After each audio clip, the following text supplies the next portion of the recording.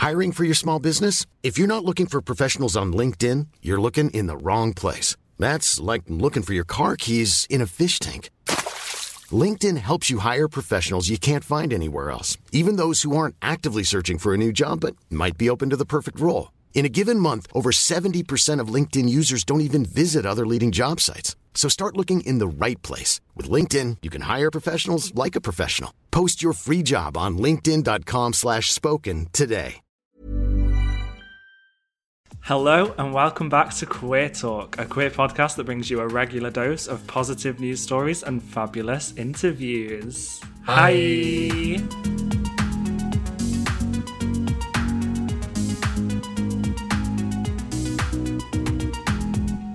Hi, last month in June we held an intimate live recording of Queer Talk Live for Pride Month at our usual haunt above the Stag Theatre in Vauxhall, London. Spencer and I sat down with 3 guests to discuss body, hair and what it means to inspire others in our community. Enjoy. As you all know, it's Pride season, we got that out of the way, and we want to have these conversations all year round, but we want to see something special, we want to see something different, we want to invite some gorgeous people onto the stage. As it's Pride Month, we often have panel talks where you talk about, like, what does Pride mean to you? Exactly. We've all heard that question before. So this is what Spencer means when we're trying to do something different. We're talking about queer bodies. We're talking about whether you feel confident in your own skin, your body, your hair, and how that has affected you as a queer person. So we have rallied the troops and brought these 3 amazing people here. And I'm just going to let you introduce yourselves, because you're capable of doing that. Intro, yes. So I'm Sharon Dhaliwal. I'm the editor of Burnt Rooty magazine and the author of Burning My Rooty. Also the creator of Oh Queer Cupid, a queer speed dating and comedy night. And also just a random, journalist and videographer and anything that gives me money, really. So... Hello, I'm Steph. My pronouns are he, him. I'm currently the content officer for Terence Higgins Trust. Nobody knows what that means. I didn't when I joined either. I basically do social media stuff, copywriting, all of that jazz. Outside of that, I'm a writer and I really love dinosaurs. That's really important to me. I told you I'd get it in. I'm Talia A. Darling. I'm a DJ and plus-size model, content creator, producer, that sort of thing. All-round creative. That's what I do. I'm going to ask a question to all 3 of you to start off the night. I want to know, can you describe your relationship with your body in, a few words? And if you feel comfortable, why those words resonate with you? I think I've got the mic, so I should go first. Complicated. This time last year, I would say I was my most confident. I loved my body. It took a long time for that, through affirmations, through looking at myself in the mirror saying, damn, you fine, a lot of the time. And I always used to, I would say, preach or say that you should love yourself no matter what size. And that is a lot of what my Instagram was about, loving yourself no matter what size. And when I was saying that, though, I was thinking of my size increasing. And then June last year, I had weight loss surgery. Oh, I haven't said that out in public. June last year, I had weight loss surgery because I couldn't... There was complications with having kids, and that was my only motivation to having this. So as I decreased in size, I didn't know what to do. I was like, I've always said, love yourself, but not thinking about what it meant going down in size. So that's why I say complicated, because my mind says that I'm a bad bitch. The scales say something different, and society telling me something else, and so the doctors are saying something else as well. So that's why I say complicated. The word that came to mind with this question for me was tumultuous. Could you describe what that word means to me? Or define it, please? It kind of means like a roller coaster, like ups and downs, simply because it's been a long journey of like dysphoria and dealing with all of that stuff. And so it started out being like a very negative experience, I'd say, growing up dealing with that. And so for a long time, I didn't like my body very much. But then it's also kind of allowed me to be freer now because I was able to transition medically and get top surgery and stuff. And I also wouldn't have been able to do that if I didn't have a body. I know that might sound silly, but That makes sense in my head anyway. So I say it's tumultuous because there have been very much downs, but then since I've been able to kind of live more freely and transition in the way that felt right to me and express myself, it's then got really, really good. And there have been loads of ups. And I really love like parts of my body that I used to really, really hate. So yeah, I say tumultuous. You've all used all the good words. I would say probably dissociated. I wanted to use another long word. Mostly because, so I grew up with like disordered eating from when I was a teenager, which has been kind of like up and down throughout my life, coinciding a lot with like my mental health. And I also, because I'm very open very recently about my body hair as well, and what ended up happening is I either got really hated for it or really sexualized for it, and it kind of like removed my body away from me. It became someone else's, to either sexualize or hate. So I kind of don't really have much of an association at this very moment with my body because of that, I feel. Okay. So, Steph, I would like to kick off with you. Yes. Hello. If you're okay with that. Yeah, sure. So you said you had a Tumultuous. a relationship with your body. Yeah. So some of the things I've seen you do online, like your YouTube videos, when you worked at Peak News, sharing some of your stories as well there. You've always been very open and honest about your transition, and I guess I wanted to ask you, why is it important to you personally to share that journey? Because you could obviously have done that all privately. I think it's important to me because I don't think I would have come to terms with things as soon as I had. And I say soon, it still took me like 5 years. But for me, it felt like it happened a lot sooner because I was seeing people online share their stories. I was watching people on YouTube when I was like 16, 17. Didn't even know I was trans at the time, which really should have been an indication. I'm like watching trans men going, this is so cool, I relate to him, but I don't know what I was thinking, to be honest. I was very in the closet. But watching those people not only helped me understand myself, but like gave me the language, educated me around issues to do with myself that I didn't have any education on because we weren't taught it in school. My family didn't know anything about it because as far as I know, there aren't any other trans people in my family. If they are there, come out, tell me. I want to know. But yeah, it just feels important to me because the way that I had representation and felt seen growing up, even when I didn't know I needed it, but then I realized now that I did need it, it's just kind of nice to think that maybe even if there's one person who sees me post the 5,000th tweet of me with my shirt off talking about my Gucci nipples, if one person, I do it because I like to do it and it makes me feel nice. But if I get even one comment from a younger person, which that younger person used to be me, messaging older trans guys that I looked up to, yeah, if one person sees a trans person living loudly and existing and not being apologetic for it, then that's like a really nice bonus to me just continuously posting about being able to be shirtless all the time now, which I love anyway. Yeah, I think it's super important. A lot of us use social media in similar ways to share stories and to try and reach people. And I think it can be a battle because sometimes you feel like you're doing it for ego, sometimes you feel like you're doing it for attention, sometimes you feel like there's no point doing it at all. But I think you're right. Like, it does come down to if you can reach one single person and they're like, wow, I didn't know that this version of a body could exist or this version of myself could exist. I'm going to try something new, or I'm going to talk about this, or I've now learned some language around something that I couldn't articulate before. Like, it actually has a huge impact. Absolutely. But can we not pretend that the internet is a happy, safe place for a second? Because there is a lot of hate out there. Have you ever received backlash for sharing your story? Yes. Funny you should bring that up because recently I had a bit of an unfortunate incident, I suppose, where a photo, not just me, this happened to numerous trans people, a bunch of our photos were just pulled from our social medias and put in a trailer for a very, very anti-trans documentary. Boo. It aired on the 1st of June as well. They did that intentionally, knowing what they were doing. The good thing is it was available on this website that only like very bigoted people already subscribed to. So I don't think it really reached too many people. But that was an example of kind of backlash because being in the trailer was one thing, but it also, this trailer was seen by about 3 million people. And while it's not explicitly listed, our social medias and our names weren't in it, but a lot of us posted about it, kind of saying, take this down. This is disgusting. This shouldn't happen. Because also there were minors in it too. And obviously, though, when you post about something, sometimes people can find it. And of course, the tweet I did about it went a bit viral, a bit mad. And the TERFs and the transphobes found my mentions and found my messages. Thankfully, that stuff kind of doesn't bother me as much as it used to because I'm good at like putting up that wall between people and online that I don't know. But it still does suck to get comments and nasty messages and stuff. So yeah, backlash is definitely a thing.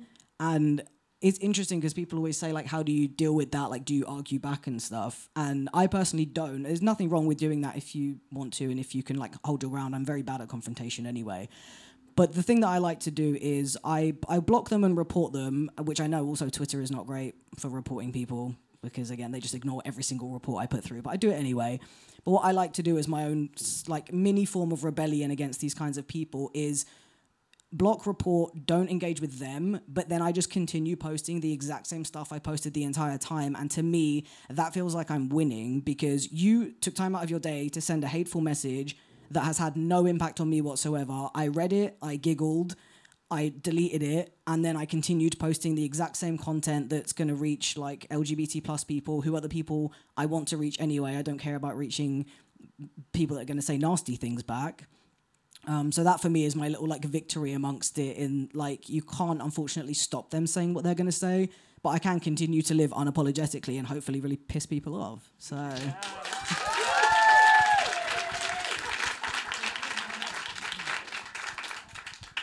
Now, we've mentioned it a few hundred times this show already, but it's Pride season. The reason that is so important is because my next question asks, our bodies seem to be more acceptable and more palatable during June and July and slipping into August if you're from Manchester like me. And the rest of the year doesn't seem to be the case. And it's a little bit of a like mind fuck because all of a sudden it's like, oh my God, you're gorgeous. We need you in our campaign. And then the rest of the year it's like, no paid work for you. You can't afford your rent. Ha ha ha ha.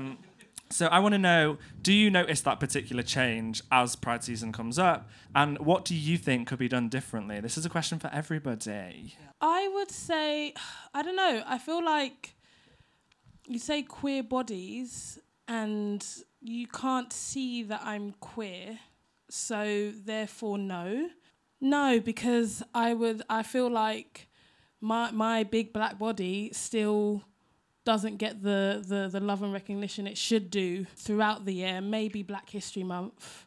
And that's something that always plays with me. I'm like, you can see I'm black straight away. And so therefore, I don't really matter during Pride, but I will matter in October. Yeah. Strange. Sorry. That's a very interesting point. Well, yeah, so that used to happen to me a lot. So I used to get a lot of people contact me during Pride Month being like, oh, Sharon, we want you in this campaign. But the thing is, I've started so many fights with so many different brands and so many different people. I've stopped getting contacted now. I'm on a bunch of blacklists. Like, I'm blacklisted from so many places. So I'm not contacted anymore, which I love. So Pride Month is my relaxation month, where like I can just go be like really gay just on my own without like having to like be in a campaign about it. And they've started like brands and stuff. They use me outside of it, I've noticed, because of that. So like a lot of the time, Pride Month used to be really busy for me, and then the rest of the time it used to be kind of like meh. But I noticed that because they don't use me for Pride Month because I yell at them about their history, they then start using me like other parts of the year instead. Wow, you've really got them on their back foot. Yeah. Like, you need to prove yourself. I'm a bit like, yeah. In September. I'm like everyone's auntie, basically. So like they're like emailing me and they can already see the finger wagging and like that look on my face, and they're just like, oh shit, maybe we shouldn't email her. So yeah, it kind of got to that stage, but it was really kind of like difficult at the beginnings when it was like, oh, you only care about me during Pride Month. Like that's not okay. Like I kind of exist. That's like South Asian Heritage Month as well, which was like then became a thing when it wasn't a thing, and then suddenly I don't know, it goes in and out of becoming a thing. It was really weird. Pride Month is a month. If we didn't have it, then would we get any attention? You know? No, That's like from a- brands, no. yeah. From like corporate pride, no, we wouldn't get any attention. But I think the conversation is like, do we want attention from corporate pride? Or do we want attention from like grassroots organizations? Do we want it in like, you know, the government? Do we want legislation to change? You know, where does the actual impact happen? Is it with like, you know, Lidl doing an ad? Or is it with like, you know, the Tory government like doing something, which is never, but you know, it's like, yeah, fuck the Tories. That will always get a cheer. I know, I do it like nearly every time. I love it. That's how I'm we just should gonna start our do it every show. now and then, just for like a round of applause. I guess flipping the question is like, what could these companies do better? Like give us all their money and just go away. I think a lot of the time, like these companies are basically using us to like, you know, infiltrate certain communities, certain ideas, certain like beliefs. So they create these groups. These are diversity and inclusion groups. They create these like, you know, queer groups, and they say we're doing our part by doing that. But what they do is basically single you out into these groups. They put you there, and then they say this is what you can do during this time, and that will benefit you. And the rest of the time, we're going to ignore you.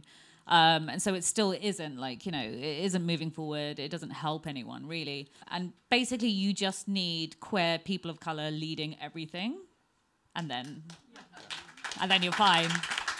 Basically. So, Steph, is that similar experience? I mean, thankfully, with my current job, I wouldn't say anything negative anyway, and even if it was true, just because obviously. But no, it's actually been really lovely. They are genuinely very supportive, and it's nice actually because because it's a charity, but it's not entirely queer focused. We just serve anyone living with HIV or just anyone basically in terms of sexual health stuff. But they are very inclusive and very supportive, which is lovely. But I've had experiences in previous workplaces where you are the token either trans person or person of color. I've witnessed that happen to other people as well. And it's very frustrating, and it obviously shouldn't happen, but it's one of those things where it's like it's a tough question of like, how do we, because the problem is we can try and do as much as we can, but then the change needs to also come from above, from those people who can actually implement proper change and not ignore us when we like complain and make valid criticisms about things. But I think, yeah, a main thing that companies I think need to not so much stop doing but continue doing is not just do the, like you said, slap a logo on something and do it just for pride. Like, just show that support year round. And it doesn't mean that, you know, we expect them to be out there having pride parades every weekend, but be something as simple as changing the language in like leaflets or on your websites, making things more inclusive, having your advertisements not just be white men all the time, you know, things like that is just general inclusivity, but all of the time. And that really isn't that big of an ask, and I don't know why people act like it is. So thank you all for talking about the negatives of corporations. Swerving into the positive, and what we can do as queer individuals is celebrate each other within the community. And I want to give a shout out to Sharon. Oh, hi. Hi. You're now a published author. That is fantastic. I have the book on me. I've like read half of it. What? But that's me. That's on me, not you. Your book is amazing. And it's half of it's amazing.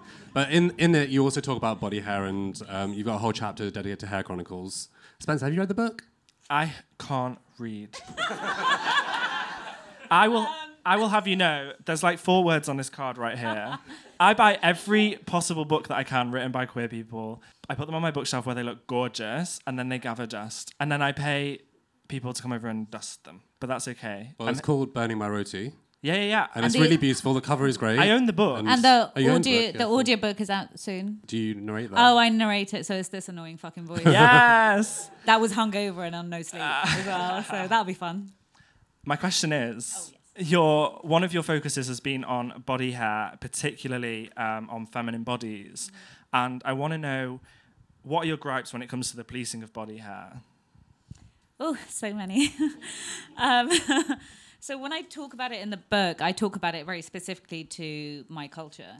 So I talk about like, the expectation of South Asian women, very much like, heteronormative. It's, you have to look a certain way to get married. And once you're married, then, we've done our job.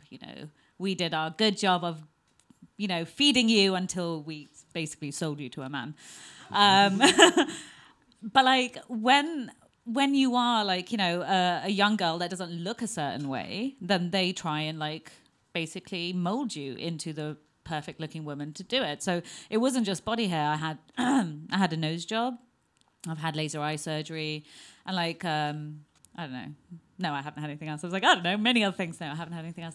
But like, there were things that I was told I had to conform to be able to be an accepted young Indian woman to then be able to get married to a man and be desirable to a man.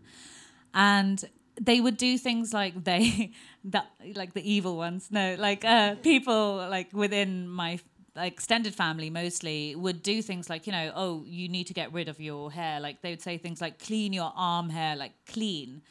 The connotations were behind, like, not just like, having hair. It was also how your hair made your skin look darker. So there was elements of colorism as well within it. And also within like caste as well, because like if you were a higher caste, then you would be lighter skinned and you would have more money and wealth to be able to like go to the beauticians, etc. So there was all these connotations that came with it. From a young age, I was just like, absolutely, like, this is horrible. Like, this completely affected my mental health. In the book I wrote as well, like, I was basically, those Groucho Marx glasses, which is the glasses, the nose, and the mustache. That was me. That was 100%. I had the thickest glasses. I had a hook nose, and I had this, like, blooming mustache, which was actually, like, beautiful, actually, when I think back. But like I was looked at in a kind of like undesirable way. They was just like, oh, Sharon, you need to change that. You need to change that. You look horrible. Go get yourself waxed. And my skin would just be completely destroyed, ripped apart, like turned red, cut up, just so I could look good enough for a man. And it started from like the age of 13 onwards. And I was just like, I literally don't want men to look at me. This is really weird that you're doing this to me. Like, this is so surreal. And then eventually got to a stage where it affected my mental health so much that like my disordered eating got so bad. And I was like ripping all this hair out of my body that my skin was completely damaged as well. And I was like covered in like bruises and marks and stuff where I couldn't do it anymore. I was just like, I can't do this. But I still had to conform to this idea because it was just ingrained in me. And it was heteronormative because when I came out, I was just like, like everyone else is hairy, it's fine. They don't care. It was genuinely, it was this kind of revelation where I was just like, I was doing this for a cis het man. And those are the people that I don't give a fuck about. So like, why was I doing that? And then I came out and I was like, oh, I can actually be comfortable. I don't have to remove parts of myself that exist, And it was almost like at one point when I was I was still removing armpit hair after I came out for a while. And it felt a bit like, am I removing a part of my limbs? Like, am I removing a part of me? It felt really kind of like I was having this back and forth in my mind. And I just suddenly went, nah, fuck it. Just don't remove anything. Also, I lost my razor. So I did this whole speech about like, it was because I lost my razor. And I just stopped, and it just changed everything. It changed everything. And yeah, I get looks, and even my mum says shit, like, and still, like, there's still all that kind of stuff. But I feel a lot better. I feel a lot more relaxed. My skin doesn't hurt anymore, I don't have, like, shaving rash, which was, like, a constant. As soon as I shave, like, minutes later, I'd get shaving rash. I was like, are you fucking kidding me? So, like, now I just live comfortably. Have you changed the attitudes of anyone in your extended family, close family, who are kind of like, why did we do that? And like kind of open their eyes a bit? Or is that something that they're going to still struggle with? I was so hopeful that someone would turn around and say, oh, we shouldn't be doing this. But it didn't really happen. What ended up happening is like, oh, Sharon just does that. Was kind of the thing. Sharon just doesn't shave. Like, we don't talk about it. And then I remember, like, not that long ago, my mum has these things called kitty parties. Kitty parties are like a really like Indian thing. And like my mum had like her friends round, and they were having like a mum's kitty party at her house, and they were all kind of just like, yes. They all kind of like very like colonized, basically, aunties. And they're just like, yes, so did you bring the samosa? And Mum's like, yes, I brought the samosa. And I'm just standing there like armpits everywhere. And they're just like, oh, Sharon, like, you know, you're very pretty, Sharon, but I think you need to like, you know, maybe shave. I was like, what? And this is just like a month ago or something. And it wasn't like, I'm 38. Like, you can't talk to me like that. Like, I'm not at that kind of level where you thought you could mold me. No. And so they were just like, I think you need to. And I was like, no. I think you need to change your attitude. Like, I got so pissed off. Mum had to kick me out of the house.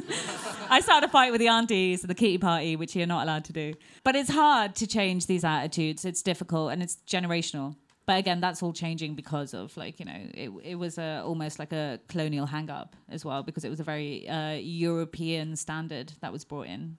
As you became more open about your queerness, or you got more used to your queerness, that's giving you some confidence to be just kind of push back on some of these heteronormative expectations. And it's probably good advice for everyone, just to queer everything if you can.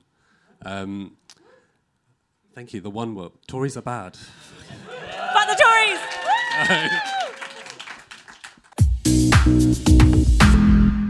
We are sat here on stage with three amazing people, and you are all individually role models, even if you don't think it. Yeah, but so are you two. God, stop like it. That goes without saying. Icons. You're all role models, so I guess my question here is, like, when did you, if you did, realise, oh shit, I am a role model? Ooh, the word role model is one of those things where it's like up and down for me.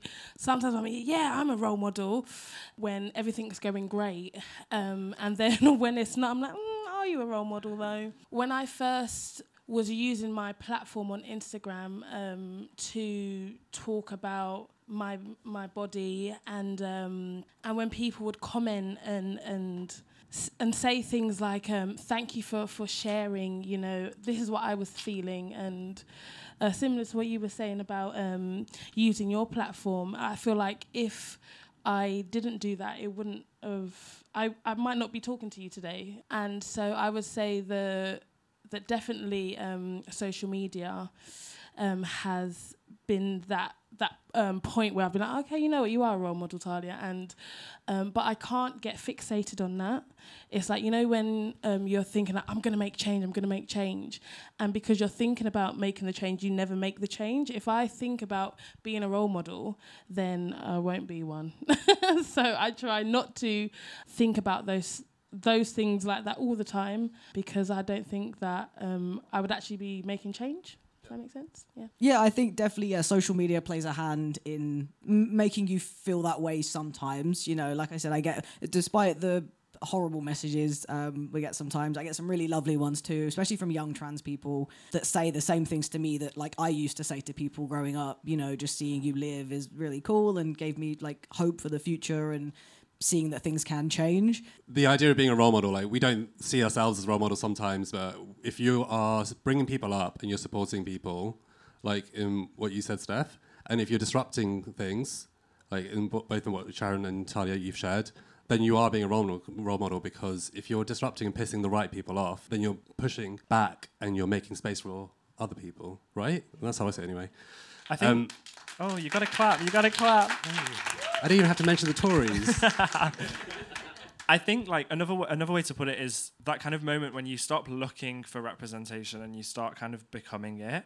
And obviously none of us speak for the entire communities that we identify with, but finally going like, I don't need to find myself so much anymore. Like, I'm actually good where I'm at. I think we're also learning, obviously, and we're all still growing, but like, I'm good where I'm at, and I'm good to just be me for a while. And I think all of us have done that. Obviously, we have ups and downs, and social media's fake sometimes, and it shows us living our best lives when actually we're crying in our bedroom eating ice cream. But that's me. That's me every single night. You're welcome. Insights. But yeah, I think it's a really special moment when you can kind of take a breath and go, okay, the representation is here, like we're doing it, or I'm aware of it, or I know people who are also doing it. Okay, so final question to wrap up this little moment. I want to know, what is one of your biggest learnings or a piece of advice that you would give to people who don't feel comfortable in their bodies or in their own skin, something positive to round off the panel. Sharon, you've got the mic in your very hands. Thank you. I would probably say it's okay. Like, it's okay to feel like discomfort and like how I said I felt dissociated from my body. Like, I think it's okay to have those moments, and it kind of is important for me, especially to embrace those moments and appreciate them for what they are, because then when you do come out of them, when you do have moments out of them, then you can see the difference kind of like more clearly. So when I sit there and I have like really negative moments about myself, which happens often, and then I come out of it, then that really distinct feeling of negativeness, like that really distinct feeling that I know that I had and then I had concentrated on, I can look at, and almost as if it's a different person, I can look at it and just be like, yeah, that's not hair anymore. Like, I can recognize it. I thought about this earlier, and I wanted to give a bit of a more like unorthodox answer, because obviously the go-to is kind of find your found family and find like media and resources that comfort you, and they're all obviously very valid, correct answers. But something I found that actually helped me a lot early, especially early on in transition, like before I was on T and stuff, was actually playing around with like fashion and clothes, which is probably the gayest thing I've ever said. But it's true, because I grew up like just like very baggy clothes, just wanting to hide everything. Then I started to get a little bit more confident, especially when I started on hormones. And I started even like, it's literally, it might sound silly, but something as simple as like tucking a shirt in. Like, I never used to do anything like that because I didn't even know that was like, I didn't think about it, and like how the way you wear clothes, can change how you then perceive yourself, even the simple cuffing of a shirt sleeve, because I'm bisexual and I have to do that legally. Little things like that. Thank you. Yeah. Round of applause for the bisexuals in the room. I know they're... But seriously, little things like that, like figuring out what jewelry like actually makes you feel really good when you put it on, or little tweaks you can make. I feel like there's a big overlap between queerness and identity, and then the way you express that, obviously, with fashion. We all know that. And I talk about it a lot with like friends at gatherings and stuff. Gatherings, I'm not 94. I don't know why I said that. But, things like that, as well as finding people that are going to be with you and understand you and your journey. It's playing around with your expression, I would say, is a really cool thing that you can do, and find that even if there are like parts of your body that you're not yet comfortable with, you can try and help yourself through that by finding clothes that make you feel really good despite maybe not being 100% at peace with your body, Yes. Cool. Okay, good. I would definitely say, it sounds a bit cheesy, just positive affirmations. They really, really helped me. Speaking to yourself in a positive way can do a lot. It did a lot for me. Just thinking about how you would want someone else to speak to you, or how you'd want someone else to speak to you. I've found that it really just helped me on my journey. At school, I was always the biggest out of my friendship group. So, the shops that we went in were different. I didn't even go into shops. I was an online shopping babe. Still am. Now, like, most of my friends are either like queer, plus size sort of thing. It just makes life so much easier. We go into the same shops, we're listening, we're going to the same parties, and it makes things easier and just less chaos and stress. There's so much chaos and stress, so just the little things that can make things better is nice. Yeah.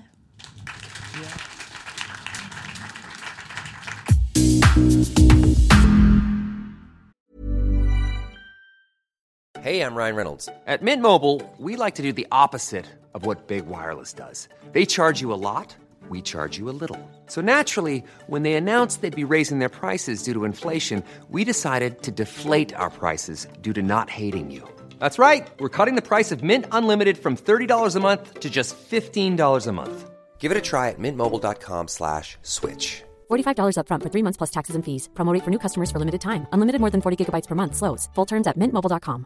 When you're ready to pop the question, the last thing you want to do is second-guess the ring. At BlueNile.com, you can design a one-of-a-kind ring with the ease and convenience of shopping online. Choose your diamond and setting. When you find the one, you'll get it delivered right to your door. Go to BlueNile.com and use promo code LISTEN to get $50 off your purchase of $500 or more. That's code LISTEN at BlueNile.com for $50 off your purchase.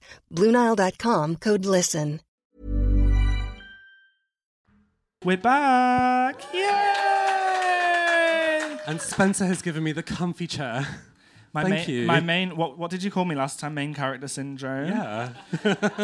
I wanted to, pull it back, rein it back, give you a nice chair. Thank you. Don't get used to it. Okay, so please, if you have any questions for our panelists, there all is. Raise your hand, put your finger on your lip, cross your arms. I don't know what you're supposed to do. Hi, Steph mentioned it earlier, but I'm interested in everyone, because something that I'm super interested in is like sort of with my own journey of expressing myself through clothes and jewelry and stuff. Just sort of everybody's journey with that and sort of acceptance and maybe of that influenced styles and that kind of thing. So I just used to wear black. I just used to wear black, slimming, flattering. I was in theatre and a makeup artist, so those tend to be the colour that you wear. But with my clothes, that is something that means so much to me. I try to not wear black now. Like I said, when I reach 30, I'm going to just colour block. All I'm going to do is colour block. I love putting two colours together that you think, it's a bit naff. But it means something to me, my clothing and how I put two pieces together. That is definitely a way I express myself. I love that Spencer's there shit, I'm wearing black. Yeah, so don't dress like Spencer Namji. Wow. You look amazing, babe. You look amazing. Thank you. You do look amazing. Thank you. I was a basic bitch before I came out. Basically, I'm just going to put it out there. I dressed so basic. It was awful. And I'm kind of bringing that back right now today. I'm not going to lie. But I do like to experiment more now. I add more colour. I get my nipples out fucking all the time. Everyone's seeing them now. Everyone's seeing my nipples. It's insane. My friends are just can you come to the pub and put your nipples away? Maybe. But I'm kind of being more expressive now with my clothes than I used to be, and I find that came with my queerness, definitely. Before then I was very hidden, and I used to wear a lot of black as well. I still have the good black outfit every now and then. I had a thing with this Parisian girl not that long ago, and she said to me that everyone in France always wears all black. And I was just I don't know why, but that sounds really fucking romantic and mysterious to me. And I kind of want to catch that vibe. And then I looked at my wardrobe and I was like, that's not happening, Sharon. Everything is just bright colours. So I like to experiment and mess around with everything. And every day I have a completely different look and I like it. Yeah. Hi. So I think my question is directed at Sharon. I don't know if this is a bit deep for Queer Talk, but where do you think the route in society for women to be completely clean shaven comes from? Why? So for the book, I did some research and I found this. I actually was on a podcast with this person that I ended up doing research on, Dr. Rebecca Herzig, her name is. She wrote a book called Plucked. And it talks about the history of hair removal. And it tells you everything, everything you can imagine. It's an amazing book. You have to buy it and read it. Full research, phenomenal. So in the book, she talks about the process of it. And it essentially is based around marketing. So it's based around marketing to get European women to not look like what they said at the time, savages. So it was to move away from looking like a person of colour or a person of indigenous land and to look like someone more elite. So what they did when they marketed it is they made it kind of something that you can only afford if you were elite. And so these rich women were able to remove all their hair. At the time that it was happening, fashion didn't really allow for it because everyone covered up with these corsets and massive dresses and all this kind of shit. But then fashion started to change, and that's when they started to sell that in. That's when they were people were wearing things up to about hair, and they're just oh, you can't have any leg hair there, and you need to remove this and all that kind of stuff. So that's kind of how that worked at that time. It didn't just affect women of color. It also affected lower class women as well that ended up harming themselves, attempting to remove hair and scarring themselves. And there was actually a very high suicide rate at the time as well because of it. Sorry, trigger warning. It was a marketing scheme from white men that started. You look at Mad Men and you were just no, that's it. It was that. It was that guy. John Hamm. Yeah, it's all his fault. Don Draper. That one. It's his fault. Blame him. No, I'm joking. Do we have another question? You mentioned weight loss surgery earlier, right? Or did you feel connected with your body after the weight loss surgery? Weight loss surgery it's a big process. I was on the waiting list from about 18 and I'm 25 now. So I had it when I was 24. But I'm so glad I didn't have it when I was 18. I wasn't ready last year. Definitely wouldn't have been ready when I was 18. But they have like one psych evaluation and I know how to make you think that I'm okay. So when he was like, how do you feel about your body? I was like, yeah, I love it, but I really want to have kids. So the first time I had my surgery date was 2 weeks before the pandemic. So we went into this lockdown. So it was the first one. Went into this lockdown, and you have to do a liver shrinkage diet, which is you have a lot of water, a salty drink, which is a stock cube in water, and multivitamins. And you, depending on your BMI, you have to do it for either 2 weeks or 4 weeks.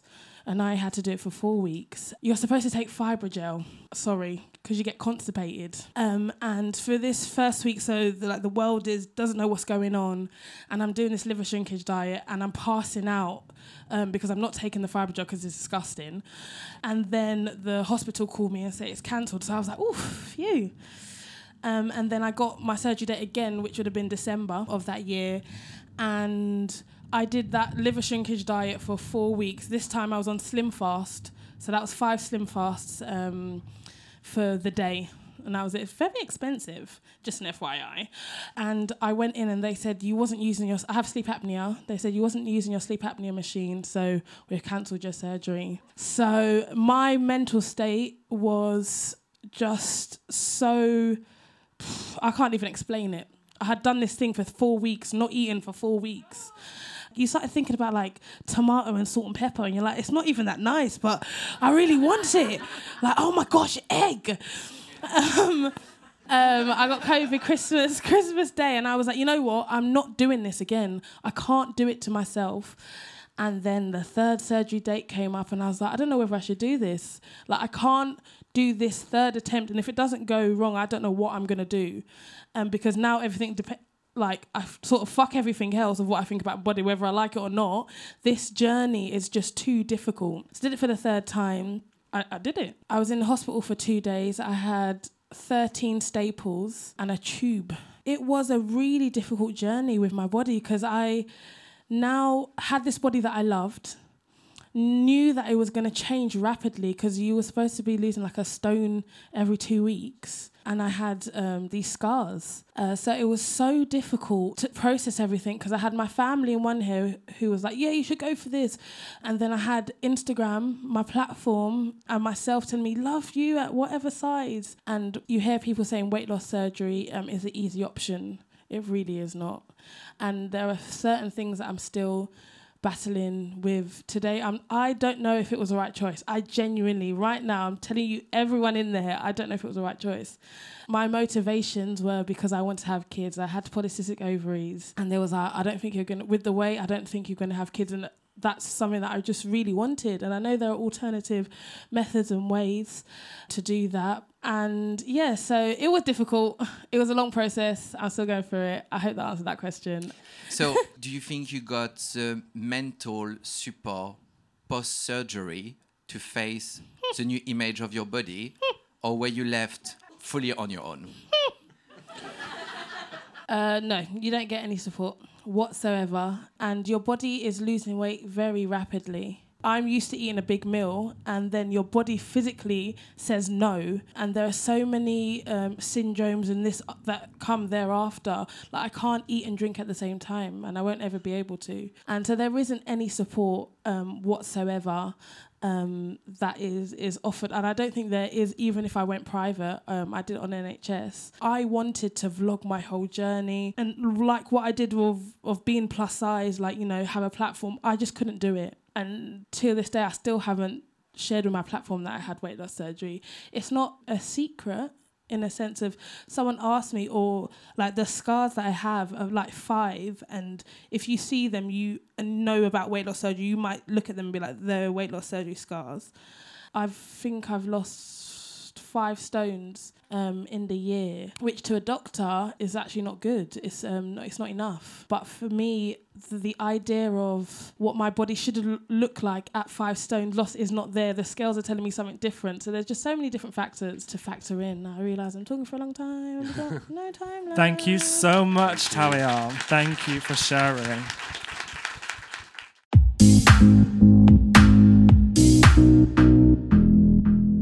And do not forget to let us know that you have listened to our show on socials. We are on Instagram at @queer_talk, and on Twitter we are queertalk_. Until next time, bye.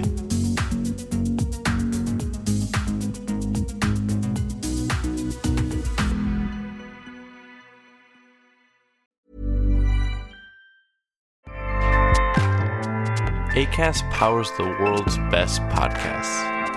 Here's a show that we recommend. Hi, I'm Jessie Cruikshank. Jessie Cruikshank. I host the #1 comedy podcast called Phone a Friend. Girl, let's phone a friend. Not only do I break down the biggest stories in pop culture with guests like Dan Levy and members of NSYNC, I do it with my own personal boy band singing jingles throughout. Because it's my show. It's your show, girl. New episodes of Phone a Friend. Yeah. Drop Thursdays wherever you get your podcasts. So work it, girl, yeah, work it. Okay, that's enough. Acast helps creators launch, grow, and monetize their podcasts everywhere. Acast.com.